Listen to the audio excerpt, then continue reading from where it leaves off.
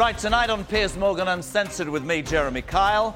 Strikes, strife and sewage. Now an NHS crisis looms. Britain does feel broken. We'll debate how to fix it. A royal air farce as the RAF sidelines white men. Why are our armed forces fighting culture wars? And 25 years on, yet another Diana documentary investigates her tragic death. The question, is it time to let the people's princess rest in peace? There's so many coincidences, so many odd things that just don't add up. 85% of the ordinary people of this country believe Diana was murdered with my son.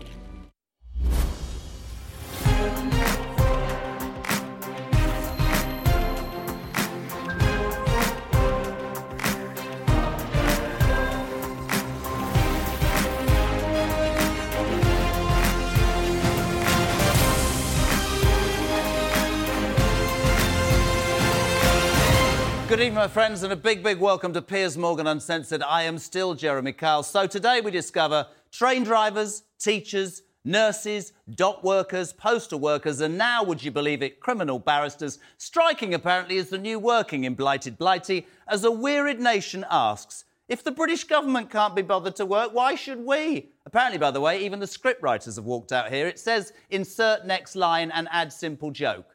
No.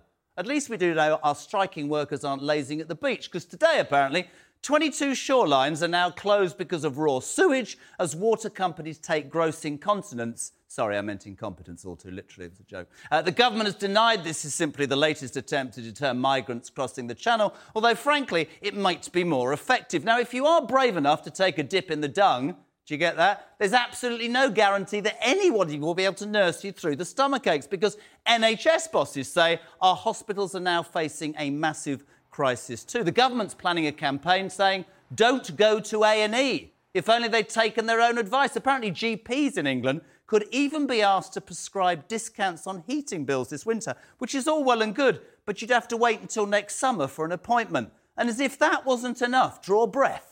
Today, economists warn that the UK inflation rate could actually hit 19% in January. I had a joke about inflation, but I'm not going to do it. Because, yes, between the strikes and the sewage, the soaring inflation and the wage stagnation, the lack of energy and the lack of government, it really does, my friends, feel like broken Britain is happening. So we're asking tonight, who is going to fix it? Now, joining me now is Dr. Emeka Okoroka and Naomi Issett, whose son, 18-year-old Jamie, tragically died after an ambulance took over 17 minutes to arrive. Dr. Emeka, to start with, thank you for joining us. Cheers. So many people talk about the NHS and they say it's a money pit, money gets thrown in, it's there for us, but it's not there. Why is it so overwhelmed and how bad is it, truthfully? Honestly, I think it's mainly multifactorial. There's so many things going on with the NHS that a lot of people don't realise. I think you get like these, sensationalist type titles of people waiting 17 hours to see like a doctor and whatnot. But there's a lot of context you need to take into it. So I think the NHS is obviously working at its limit, and it has been for a number of years. I think it's kind of bubbling to the brim now where we're seeing it manifest and patients are coming forward and these stories are getting more and more frequent. And that's why everyone's wondering what's going on in the NHS. Obviously, as a frontline worker, I'm seeing a lot of the backlog coming in from COVID. Obviously, COVID was a big thing that hit the NHS. We tried to adapt as well as we could. But you need to know a lot of the elective stuff that we would have done during COVID that we had to push back for the emergency stuff, a lot of that stuff is being seen kind of now. And it's all coming to like a brim. I get that. And I also get, and I want to say right here and now, nurses, doctors and everybody that works in hospitals do an amazing job. And we as a nation expect them to be there, the health service. But I will take you up on one point. There was an appalling picture in the Mirror the other week of the gentleman in Cornwall who waited 17 hours for an ambulance. His family put a tarpaulin over him. They couldn't move him from outside. Now, if you said to that family, with the greatest of respect, look, this is sensationalised headlines. It's not. He waited 17 hours. We're not criticising the people who are suffering. What we're saying is this is not working. The NHS... Front of the Mail today, we've got a breakthrough for cancer. Further down, you can't get through on 111. You can't get an ambulance. You can't get to see a GP. You would understand the people of Great Britain are not criticising you and your profession, but they're saying, What the hell's going on? And I understand because everyone expects the NHS to be, available at the point of care, which we are, and everyone expects a perfect health system. In actuality, it can't be. Your colleagues are leaving in droves. Exactly. So one, you have the issue where you have the workforce. So for myself, as a locum doctor, I try and fill in all the spots where there aren't doctors there, especially some of the spots where last-minute dropouts and things of that nature. And it's difficult because a lot of the time I'm working, half the time we don't even have the capacity of staff that we should have. What would a doctor on the front line say is needed to combat the problem? Is it government? Is it money? Is it reorganisation? Because that big argument for years is it has billions thrown in it. Why is it not more effective without criticising you guys? Honestly, it's just not as efficient as we want it to be. It's multifactorial, so it's basically a combination of all of it. I think money obviously would help in so many situations, so social services and trying to get people out of hospital as in into social services to clear up beds so we can admit people, and ambulances wouldn't have to wait in A&E about 3 hours just to try and get a patient in the door. I'll tell you a story. They'd be on the roads picking people up. A lot of people saying about ambulances, and I'll give you a story very briefly to show years and years ago about with the ambulance service. And the most shocking story was this woman. It was in Birmingham. She got heavily drunk at a Christmas party. They had to send an ambulance to her, right?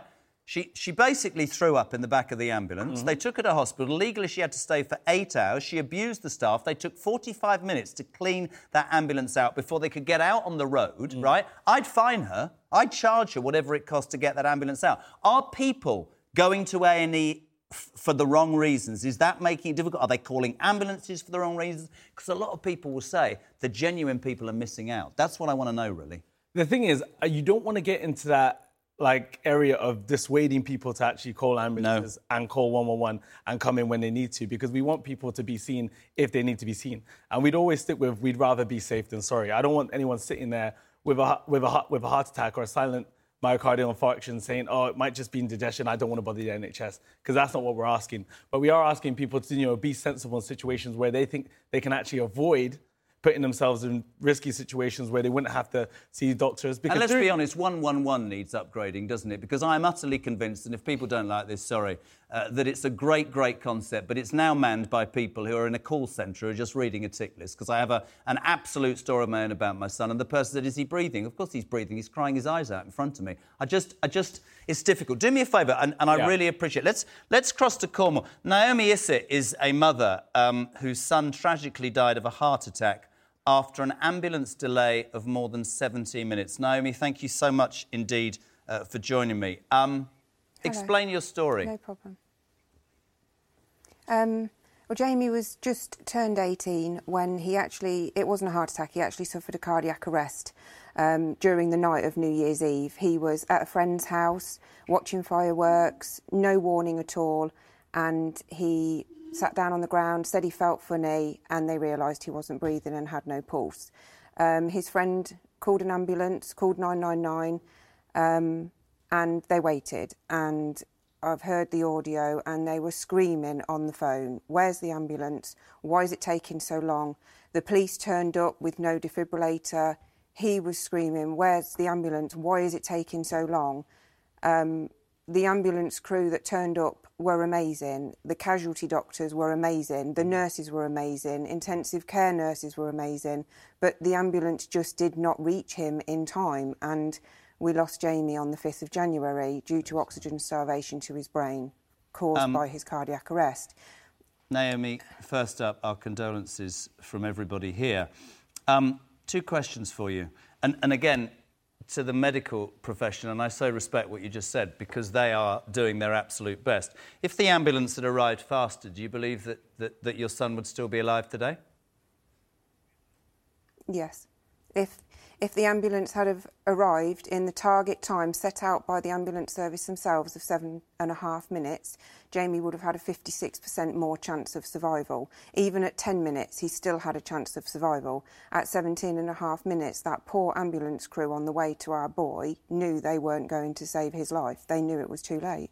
Who do you blame for this? I think it's very easy to look at the medical profession, look at the government. Is it a combination of everything? Because to me, the reason we wanted to speak to you and the doctor this morning, this evening, is actually Britain does seem broken. We don't seem to be able to get an ambulance. We don't seem to be able to see a GP, and stories like yours really resonate.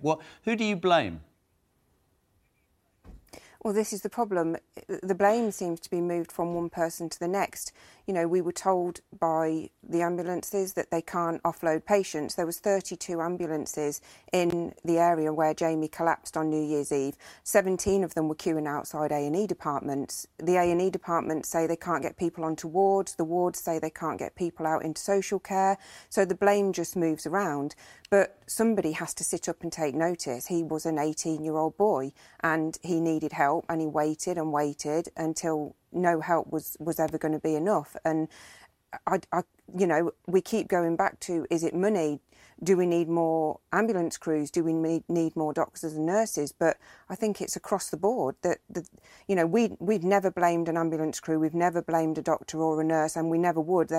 All of the people that treated Jamie were the most amazing angels to us, but they just couldn't reach him in time. And, we feel just as sorry for them as we do for ourselves as a family, because they can't do any more than they're doing, but somebody's got to step in. Money has to be put into our NHS to make these services more available. And emergency healthcare in our town of Rugby, that ambulance had to travel 15 miles to reach our boy. That's how long he waited. Why are there not ambulances nearby? Why are there not more healthcare provisions nearby to help him when he needed them?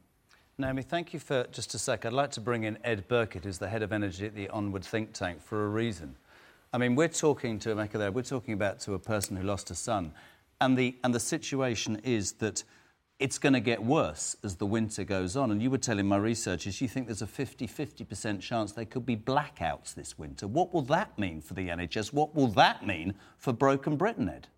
Well, I think you're absolutely right. There are going to be serious challenges with our energy supply this winter. I think the scenario where we have large-scale blackouts across the whole of UK is extremely unlikely.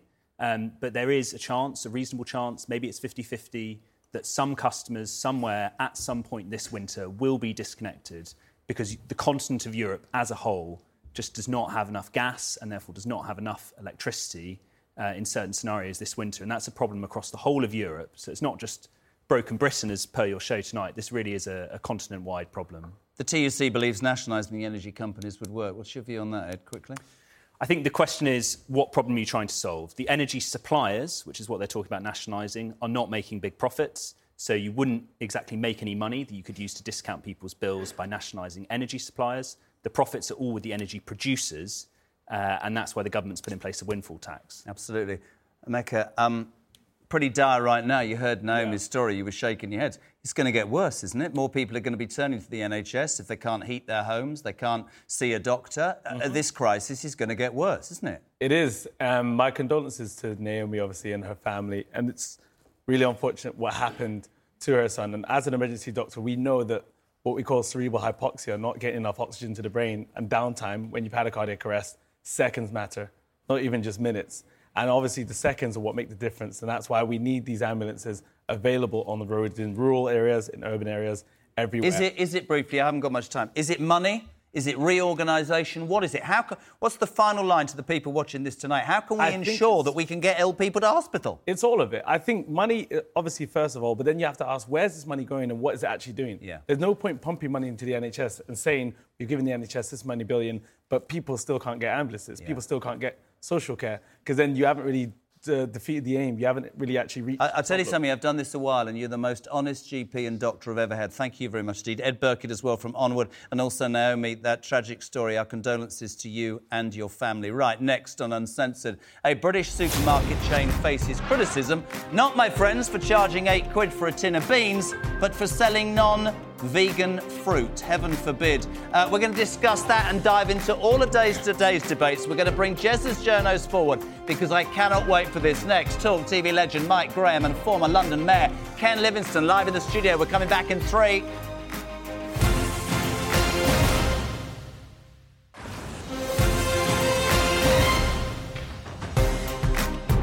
Welcome back, my friends. Now, another week, another horrific story of knife crime in the UK. Boxing hero Tyson Fury's cousin Rico Burton was stabbed to death in Manchester over the weekend at the young age of 31.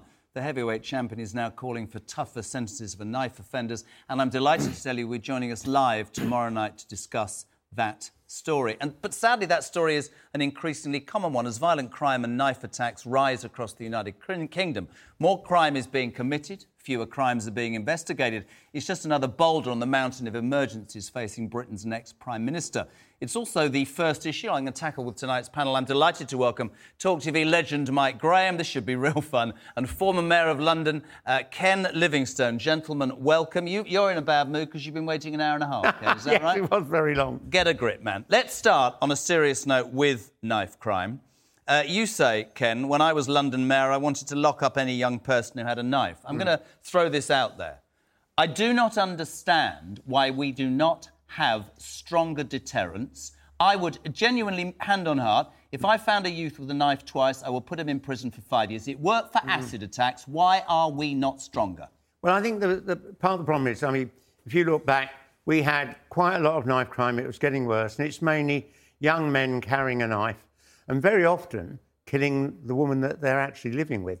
And it's got worse. And I think the simple fact is that I grew up in a world where there's virtually knife crime was a quarter of what it is today. But we were part of community groups. We had friends. Now there's an awful lot of young men are lonely, not involved with others. They get angry. Well, they gravitate Community is what matters. Absolutely, but they gravitate toward gangs, don't they, Mike? This is a national problem. Are we strong enough? No, we're not strong enough, and part of the problem that we have now is very much connected to the drugs business. We've got now massive drugs gangs in this country. If you're growing up on a housing estate in Tottenham, you know, you're not going to care that the guy next to you is working hard and he's looking after his family. What you are going to want is a very nice BMW that you can buy as soon as you sign up to work with the drug gangs. And you stab people as a matter of course because that's what they do. Yeah. And that's the problem. If they solve the drug problem, you solve the knife problem. The hot potato is stop and search, right? Somebody said to me it's wrong and it can be seen as racist, but they got 5,000 weapons off the streets of London I know, that's what I know. Look, when I became the mayor in 2000, we only had 25,000 police. I got it up to 35, but the important thing, I brought back street patrols, and that really had an impact. Crime went down 25%. If you have a copper coming around the corner every few minutes, you're not going to get involved in the sort of crime that so many kids do. And a big part of this is about drugs. And I was born in 94. I grew up in that postal world where, I mean, the only drugs were cigarettes, you know. Literally now, the drug trade has become global. And it's appalling. We need to crack down on it a lot more. So stop and search, and also Ken makes a point, more police on the streets, because police are now social workers and mental health workers and actually committing. Well, they're too busy doing the Macarena, aren't they? They're all dancing away, going... Have you seen that video online? This is brilliant. 4 policemen doing the Macarena and having a party. Yes, I saw that. But that's the point. That doesn't resonate with people. Let's move on to a subject that I'm sure I can't wait to ask. Boris Johnson. Got to feel sorry for him, Ken. Booted out by his own party, 3 years, got Brexit done. Watch his face. Got Brexit done, made the big decisions, rolled out the vaccine. Come on. I think the Tory party and MPs are already regretting getting rid of him, man. I mean, they look at Boris and they think he's good at winning elections. He beat me easily. I mean, he beat Jeremy Corbyn easily. Well, that wasn't That was the main reason they wanted him. The thing is, most Tory MPs realise he was pretty disastrous as Prime Minister. He doesn't do the job. If I look back, the 8 years he was Mayor of London, he only initiated one project. 76% of Tory members still want Boris Johnson, That's absolute rubbish, by the way, Ken, because what he also instituted, much to my chagrin, actually, was the Boris bike. You know, we've now got thousands and thousands of bikes on the street because of Boris Johnson. I started that project. When he defeated me, he then called them Boris bikes. Well, they were called Boris bikes. You would say that, but I mean, your own party kicked you out, you know, and you're saying that he's not good for the Tory party. I mean, last time I saw you, you were talking about joining the Greens, for heaven's sake. Yeah, but they didn't kick me out before I lost to Boris. I mean, no, they kicked you out for different reasons. They kicked me out after the allegations I was anti-Semitic. Well, you are, aren't you? No. I mean, literally, the first woman I asked to marry me was Jewish. Right, OK. Did you mention Hitler to her? Because you normally mention Hitler. I mean, Hitler's the greatest evil in human history. Yes. He killed 6 million Jews. My generation grew up recognising that crime and supporting. Yeah. But no, I've had 40 years of life. I'm not just been accused of being anti-Semitic, I've accused of being corrupt, alcoholic, violent, tax dodging, homosexual back in the days when that was the end of, everything. The end of your career, you know. Serious question. One of the things that I want to know about is we part Boris and we part the fact that, the Tory MPs might be considering they got it wrong. What about the alternative? What do you make of Keir Starmer? Is he prime ministerial? Oh, God, he is. Keir Starmer will be our best Prime Minister since Clement Attlee. So better than Jeremy Corbyn would have been? Absolutely. Then why did you back Jeremy Corbyn? Because the alternative was worse. But, I mean, the thing about Keir Starmer is he only came into Parliament 7 years ago. Before that, his career was prosecuting rapists and murderers.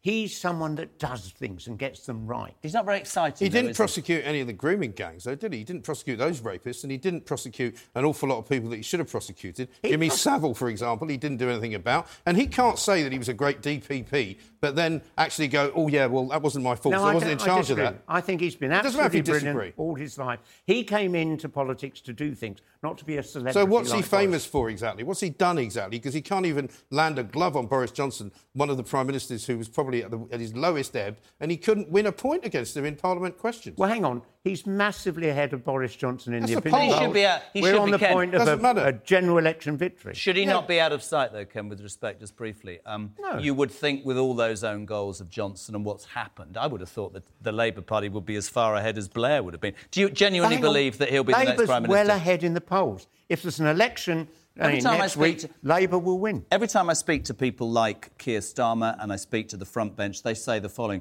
we are coming from our worst position ever because of Jeremy Corbyn. And if we even ended on equal terms, that will be a result. You supported Jeremy Corbyn. Well, I mean, I'd known Jeremy for 50 years. He was a really great friend, and that's why I supported him.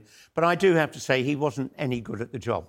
You know, he's a really nice guy. When my wife met him, we were having a dinner together, she said, the nicest man I've ever met in my life. But he was no good at running the machine. It's a very interesting comment. Tesco vegan fruit. I don't even understand what this story is about. What you know this? Yes, it's something to do with wax, right? Apparently, you know when you put wax onto certain kinds of fruit and vegetables to make them look nice and shiny. Do you do that? Well, they do it in the shops, right? Because they don't want you to buy a lemon that looks manky. They want you to have a nice lemon that looks all shiny. And when they put some of this wax on, it turns out that it's made from the husks of insects or something. And apparently vegans can't touch it. Are you a vegan, Ken? Well, I gave up red meat about 12 years. I gave up red meat, salt, sugar, butter, fat. Now, my heart profile is equivalent to someone 14 years younger. How old are you? I'm 77. You look good for 77. So you're not vegan, right? Are you keen on vegans? What do you make? No, Mike hasn't got any time for that. I still enjoy calamari. So clearly you still eat living things. What about the newts? How are the newts doing? Have you still got them? I don't eat my newts. They're in the pond. Are they still in the pond? Did you get that? My newts. I thought it was quite funny. Yeah. Right, listen, this is also one of my favourite stories of the day. It is a bit tongue-in-cheek. Conservative condoms, apparently. What do we know about this? Well, they probably leak a lot, like the government, I presume, do they? Wow. Apparently there are... I haven't got any information. Where's Macabre with the names of all them on? Because apparently there's lots of different information about condoms. Complete silence in my ear. Yeah, there's nothing going on. What it is that they've apparently come into conference season, and we all know what Labour Party conference and Conservative conference is. They're all at it, basically. I mean, forget about the policies. They stay up all night parties. People wake up in the morning, the walk of shame. Oh, there we are. Right in the seafront. There you are. There you go. Sure and stable, I think that says. Strong and stable. Have we got any others? The most honourable member we've got. Yes. That's quite funny. Do you have to have voted to leave or remain? Does it matter? What's the story? What do you think of Conservative condoms, Ken? I think every Conservative should be forced always to wear a condom so they don't produce any more bloody Conservatives. Well, there is one that says Labour isn't working, but this condom will. Do you think there's a market there? I just grew up in that postal world where we're all told you've got to wear a condom or you'll get some terrible disease. Which is fair enough. When AIDS came along, I mean, broadly, the surge in sales of condoms then, because, I mean, your life was at risk.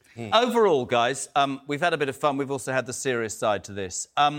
Just for 30 seconds, when you look at broken Britain today, when you look at a person waiting 17 hours for an ambulance, when you know that you can't get a GP's appointment, you can't see a dentist, forget Boris bashing. Where do we go from here, Ken? Because it does seem that we're in dire straits. I have never seen my country in such a mess that we're in now. And that means you've got to improve public spending, get more people better educated, make sure we get more investment, creating good new jobs. Our level of investment is pathetic compared to what you've got in Europe and much of the rest of the world. Mike, I disagree with Ken. I lived in the 70s as well, and it was a hell of a lot worse in the 70s when Labour were in power, and you had Leicester Square running amok with rats. You couldn't bury your own dead. You know, everybody was on strike. Right now, all we've got is a bunch of Marxists pretending they want more money when they're all paid 50 grand a year. It's not a crisis. They're not all we just paid need. 50 Yes, grand they are. a year. £43,000 is the average salary of those people striking in Felixstowe, right? They work for Unite. They push boxes around. They're very well paid. People like nurses should be better paid. That's completely what agree. Do you think? I agree about nurses needing better pay. Ken, what do you make of Labour MPs on picket lines? Briefly, the Labour Party based on trade unionism. Absolutely right. I mean, but Starmer said you can't be in government if you go on a picket I line. disagree with them about that. I think Labour MPs... I grew up in a Labour Party where Labour MPs were on picket lines through all the strikes of the time.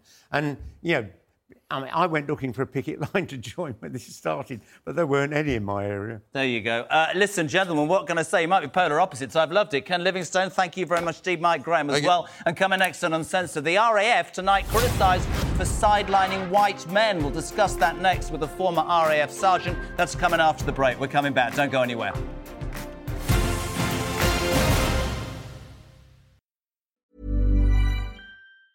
Hey, I'm Ryan Reynolds. Recently, I asked Mint Mobile's legal team if big wireless companies are allowed to raise prices due to inflation. They said yes. And then when I asked if raising prices technically violates those onerous two-year contracts, they said, "What the f*** are you talking about, you insane Hollywood ass?"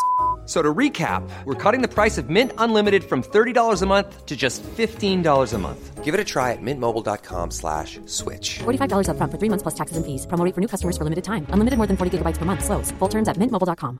Hey, it's Danny Pellegrino from Everything Iconic.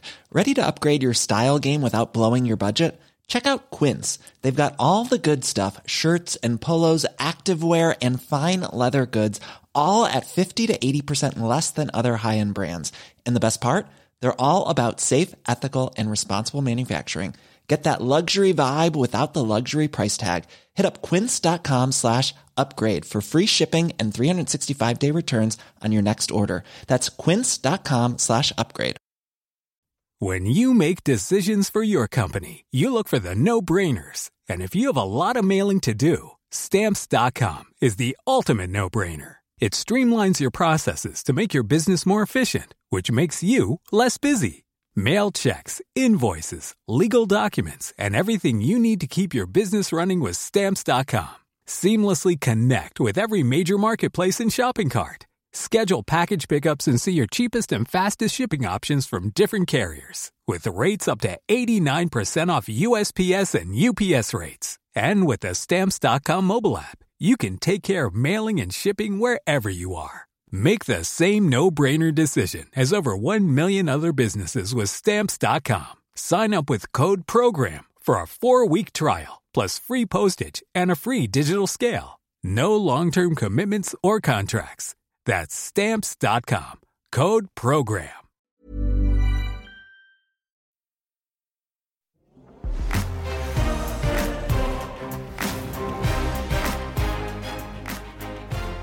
Thank you very much, and dear friends, welcome back. Do not forget, tomorrow night, Tyson Fury on that sad news that his cousin stabbed and died over the weekend. Talking knife crime tomorrow, exclusive to this programme. We'll let you know more about that. But next, the Royal Air Force is in the firing line for its politics again tonight. First, its head of recruitment quit after refusing to follow orders to sideline white men. Now it's been accused of artificially inflating its diversity stats, you try saying that, to hit government targets on female and ethnic minority recruits. So the question is, does positive discrimination have any role to play in modernising British defence, or should we in fact stick to fighting? Because that's the whole point. I'm joined now in the studio by Dr. Afzal Ashraf. He was a senior officer in the UK Armed Forces and actually, interestingly, was head of training management at the Royal Air Force. And also, down the line, former SAS Sergeant Chris Ryan.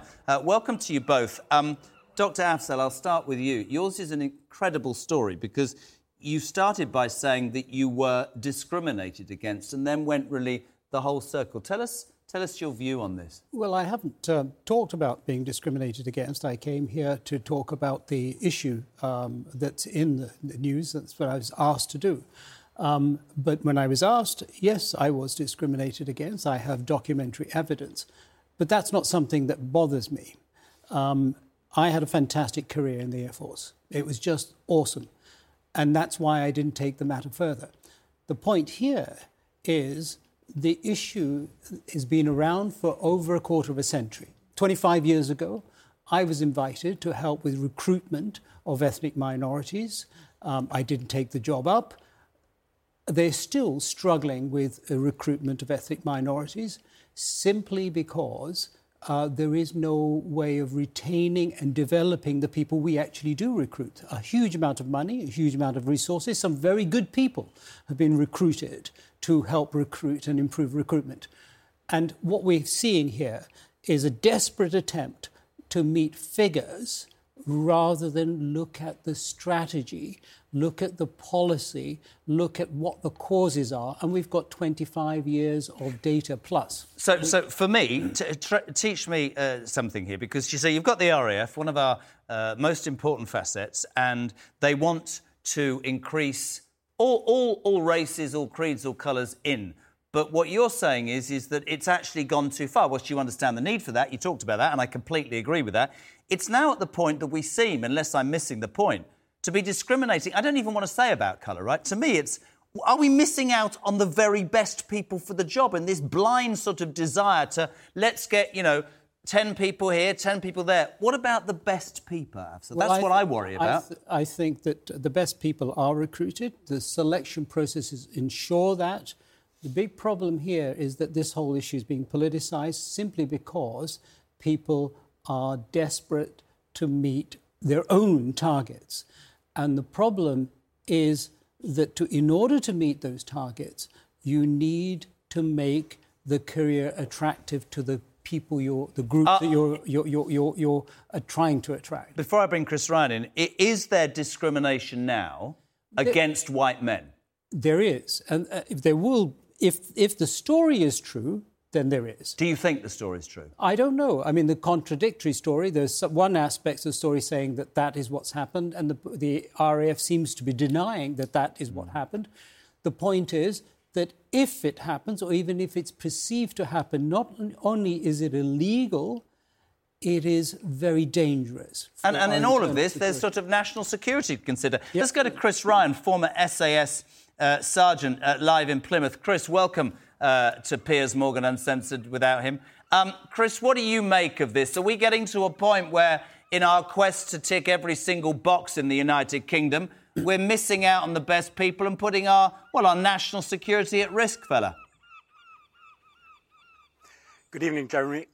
Yes, you are. But first of all, I'd like to say the group captain who resigned should be applauded for her courage and doing the right thing. Now, going back to recruitment, you cannot force people to join our armed forces.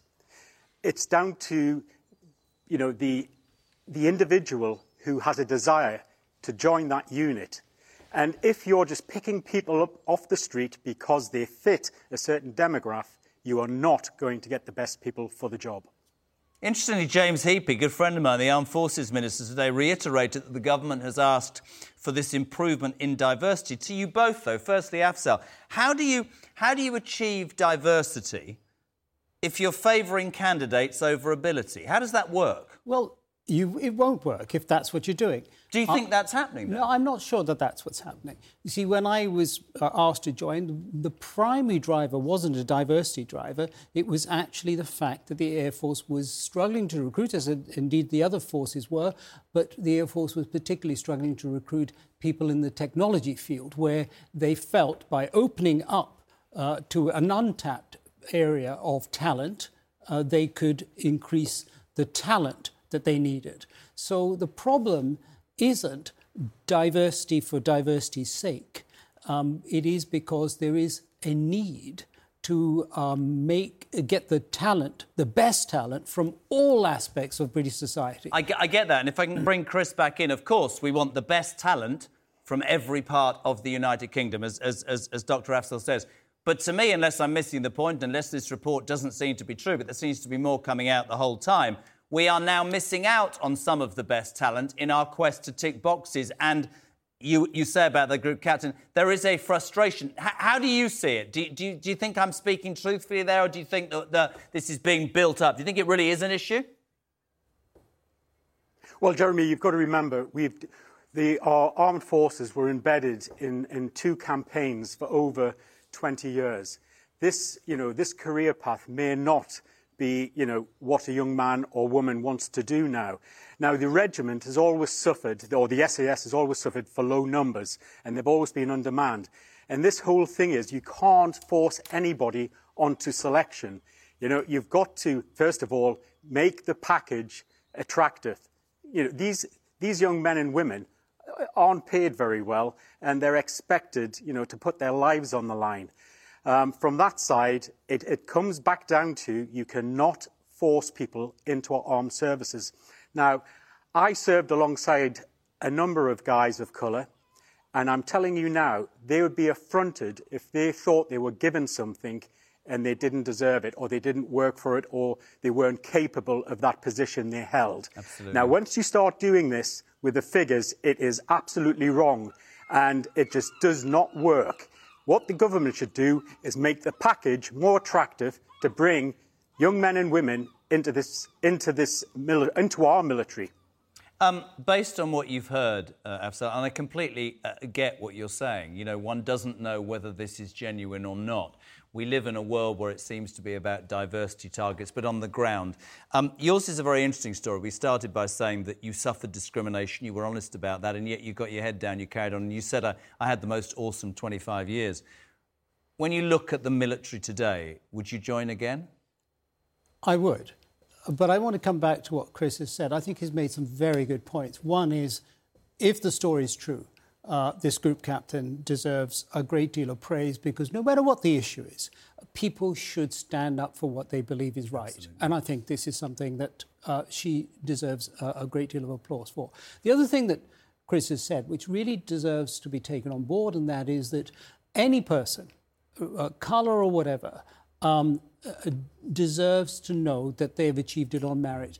And elite organisations, whether the Royal Air Force or the SAS, it is difficult to get in. It is extremely tough to get in. If I tell the stories of the people that didn't make it with me, you know, through bone fractures, through epilepsy, stress-related epilepsy, so many people didn't make it, and I did. And I wouldn't want to be a token. And in those days, of course, there was none of that tokenism. There was none of this diversity issue.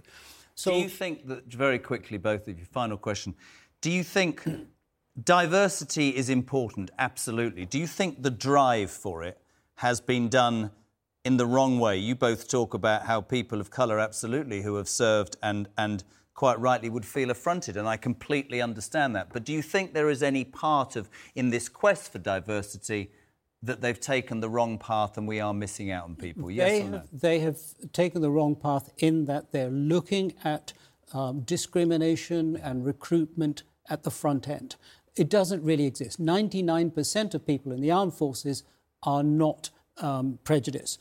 It does exist at the very senior level, because you get a pinnacle there where it's high competition. I didn't experience any prejudice for the largest part of my career. I noticed it when I looked at my file and stuff and my performance at the top end. And that is where it gets difficult. If we had, like we have politicians, members of the House of Lords, leaders in business and elsewhere, of colour or females in the armed forces, then we wouldn't have a problem. And 25 years ago, we could have grown a lot of talent. I'm not talking about myself, but there were several, only a very small number of officers of colour who were extremely talented. Why didn't they make it? Why didn't we have air marshals or females and of colour? That's the question. If they address that question, you will solve the recruitment question. Afzal, thank you very much. Your final word from you, Chris. Your overall view of this, sum it up. Jeremy, joining the military, whatever branch, it's an organic thing, and you can't cook it, you can't change selection. I'll give you one example. In the late 80s, a commanding officer was under pressure to bring more men into the SAS, and they tweaked selection and made it easier. And what that meant was there was a number of guys joined the SAS who weren't capable of that position, and sadly, some of them were killed. As I've said, there's a process of joining our military, and it shouldn't be tweaked no matter who you are or where you've come from. Completely agree. Chris Ryan, a former SAS Sergeant in Plymouth, and Dr. Afzal Ashraf, thank you very much for joining us. And next on Uncensored, my friends, a new documentary tonight untangles conspiracies around Princess Diana's death. There are still questions apparently to be answered after 25 years. We'll speak to the former spokesperson for the Al Fayed family, Michael Cole, along with Fayed biographer Tom Bow. That's next on Uncensored. Don't go nowhere. We're coming right back.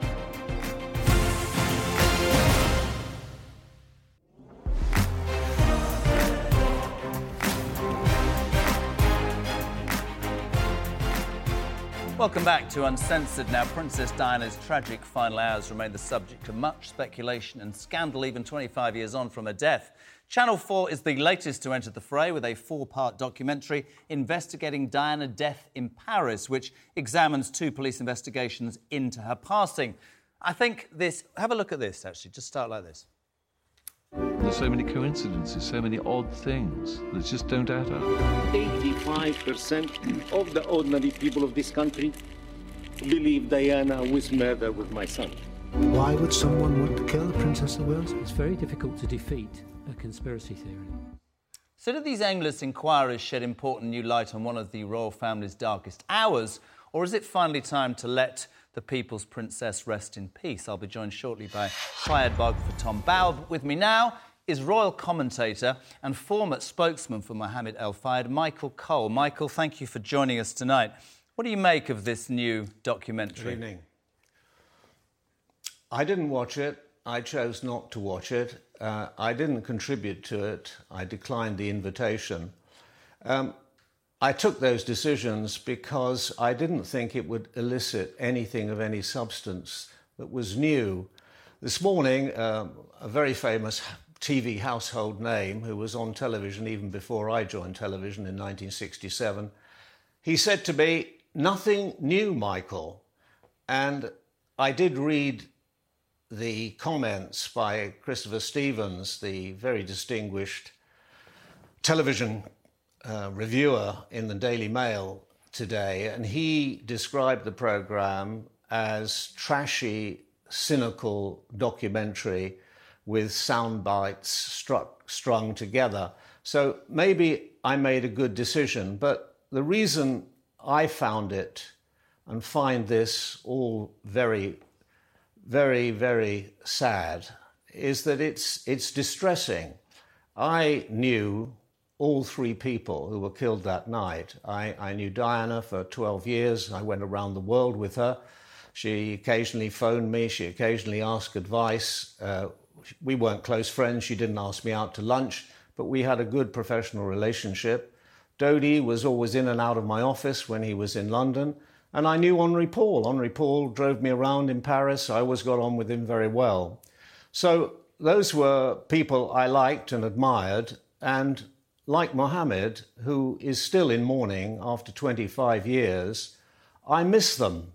And I think it is a shame, if I can put it as lightly as possible, when this old ground is raked over for very little purpose on 4 consecutive nights on a terrestrial channel. What is achieved? You know, Jeremy, I would sit here and talk to you from now until the anniversary next Wednesday. If it achieved anything, if it brought them back, and of course it won't do that. So what are we doing here? I'm all in favour of honest journalistic endeavour. Yeah. And I do believe that information will come out in time. But is this the right way of doing it? I think if I can jump in, I agree. I think many people would quite rightly say it's distasteful. Others would say that maybe there are still questions. I'd like to cross now, if I can, to fired biographer Tom Bauer, who joins us now. Tom, what's your take on this new programme? What's your view, sir? Well, my view is simply this, that the whole controversy was actually created by Mohammed Fayed and, I must say, my old friend Michael Cole, because the whole suggestion after the death that Princess Diana had been murdered by Prince Philip and MI6 in some gigantic conspiracy in Paris was utterly outrageous by a shameless man called Mohammed Fayed and his acolytes and spokesmen. I was amongst the very, very first, if not the very first person to arrive at the Ritz, courtesy of Mohammed Fayed, shortly after Diana died, and I spoke to all the hotel staff at the Ritz who had served her and Dodi in the hours before they then bid them farewell from the Ritz and to their fateful deaths. And I can tell you that dash by the car, Henri Paul, the drunken driver, speeding through Paris, was approved by Mohammed Fayed. The staff at the Ritz told me that they heard the conversations between Dodi and his father, approving that ridiculous escapade. And the idea that anyone could have plotted to murder Diana, which is what Mohammed Fayed perpetrated for 10 years afterwards, and why we have these programs now, is absolutely outrageous. There was absolutely no way that anyone could have plotted an assassination attempt if they even had the motive, which they didn't. And so it is a tawdry affair. What's awful about the 4-part series now is that it regurgitates all of Mohammed Fayed's rubbish. And not only rubbish, but damaging rubbish. It defames so many good people, not least of all Diana, because he came up with this ridiculous idea he had her last words, which was a total fantasy. So what's really shocking about this series, and in the end it's just television, so who really cares, is that it took 10 years for a proper inquest, 10 years before Diana's death was subject to a judicial inquiry, which was an outrageous amount of time. And when Fayed actually turned up in court with his lawyer, Michael Mansfield, they didn't have a scintilla of evidence to present which justified their long campaign that Diana had been the victim with Dodi of an assassination attempt. Tom, and with that, it was all over. Tom, thank and this you. Programme just regurgitates all that. I just want to bring Michael back in. Not much time. Michael, your response to what Tom has said. Briefly, sir, please. Well, it wasn't Mohammed's fault that it was a 10-year delay, and there were 4 coroners appointed until they got to the one who they thought would bring in Michael, the did Mohammed Al Fayed, in Tom's words, peddle untruths and falsehoods about it, and is the very reason that 25 years later these programmes are still being made? He's entitled to his opinion. He believes that his son was killed, and he was killed because the establishment did not want the mother of the future king to be marrying a Muslim. And that's what he believes, and he's entitled to his belief. And on the anniversary, he'll go down to Dodi's tomb and he will sit there for a couple of hours listening to recorded prayers from the Quran, and then he'll go back and he'll have afternoon tea with his children. He is still in mourning. He's a man bereft. He lost not just his son, but a very good friend. And the allegations that Tom is blithely throwing around, I could answer every single one of them, but we don't have time. We don't. Tom Bauer, final word from you, please. Briefly, and I mean very briefly, sir. 20 seconds. Well, all I can say is he's had 25 years to prove his conspiracy, and I think it was shameless and cowardly of him to accuse Prince Philip of orchestrating the murder of Diana and the rest of the people in that car. It was shocking. He was a drunken driver driving recklessly, drunk, and sadly, Princess Diana wasn't wearing a safety belt. Tom Bauer, Michael Cole, thank you very much indeed. I think you two prove. I think the country and the world is probably still split. Thank you so much for watching. That's it from me. Do not forget, tomorrow night, live on the show, Tyson Furo joins me live. Tyson Furo talking about his cousin who was stabbed and a lot more. Don't miss it. And just as Piers says, wherever you are, make sure you keep it uncensored. Have a great night. Ta-ra!